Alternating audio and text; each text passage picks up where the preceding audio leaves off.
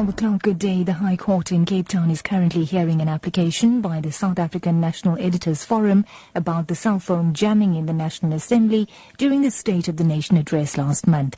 SANEF and various other media organizations took Parliament to court after the parties could not reach an out-of-court amicable solution.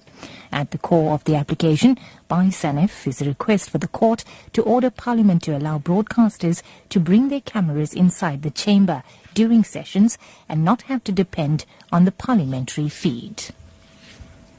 And the Cape Town Magistrates Court has set strict bail conditions for the 50-year-old woman accused of kidnapping a baby 17 years ago.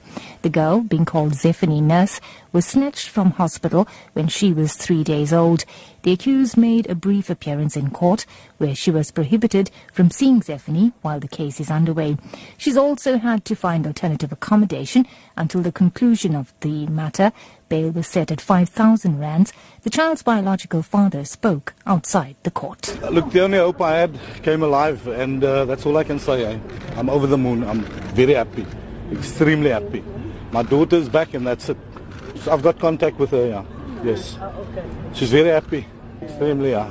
She's broken and we'll fix it. That's all I have to say for now. Limpopo Health spokesperson Max Lesufi says they are monitoring the situation after reports of the spread of cholera in neighbouring countries.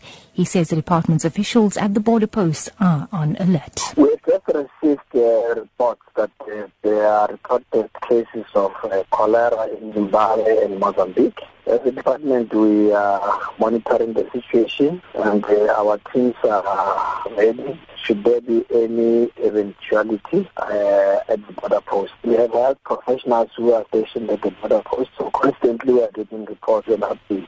In other news now, the Department of Basic Education's plan to train grade 8 and 9 maths teachers on Mondays has been put on hold. This after unions complained about the feasibility of the plan in the Education Labour Relations Council. The unions say the plan is unworkable, but the department insists it's the only way to right the system. Department spokesperson Elijah Mhlanga says this plan should be given a chance. In Mpumalanga, for example, it's currently being implemented. We are of the view that it should go ahead because we need to do something about the state of maths teaching in our education system. And this initiative is one intervention that we think should be implemented. Meanwhile, President of Teacher Union NAPTOSA, Basil Manuel, says teachers have been complaining that there is no way they can cram 5 days of schoolwork into 4 days. He says the plan has not been well thought through. Will they be able to control some of those teachers will they arrive at these training sessions on a Monday, or will they be having long weekends? There are practical things. Then what about the traveling of people in rural areas? Are they going to compensate the people? Now, we haven't discussed any of these. It's a knee-jerk reaction. It's not a thought-through proposal.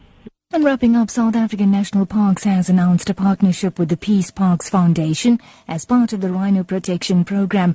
This partnership will ensure that 2.4 million rand be allocated to help care for rhino that have been injured or orphaned as a result of poaching. Last year, SANParks rescued 16 orphaned rhino.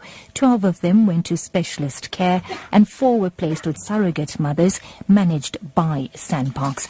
That's the news at 12. The top story this hour. The High Court in Cape Town is currently hearing an application by the South African National Editors Forum about the cell phone jamming in the National Assembly during the State of Nation address last month.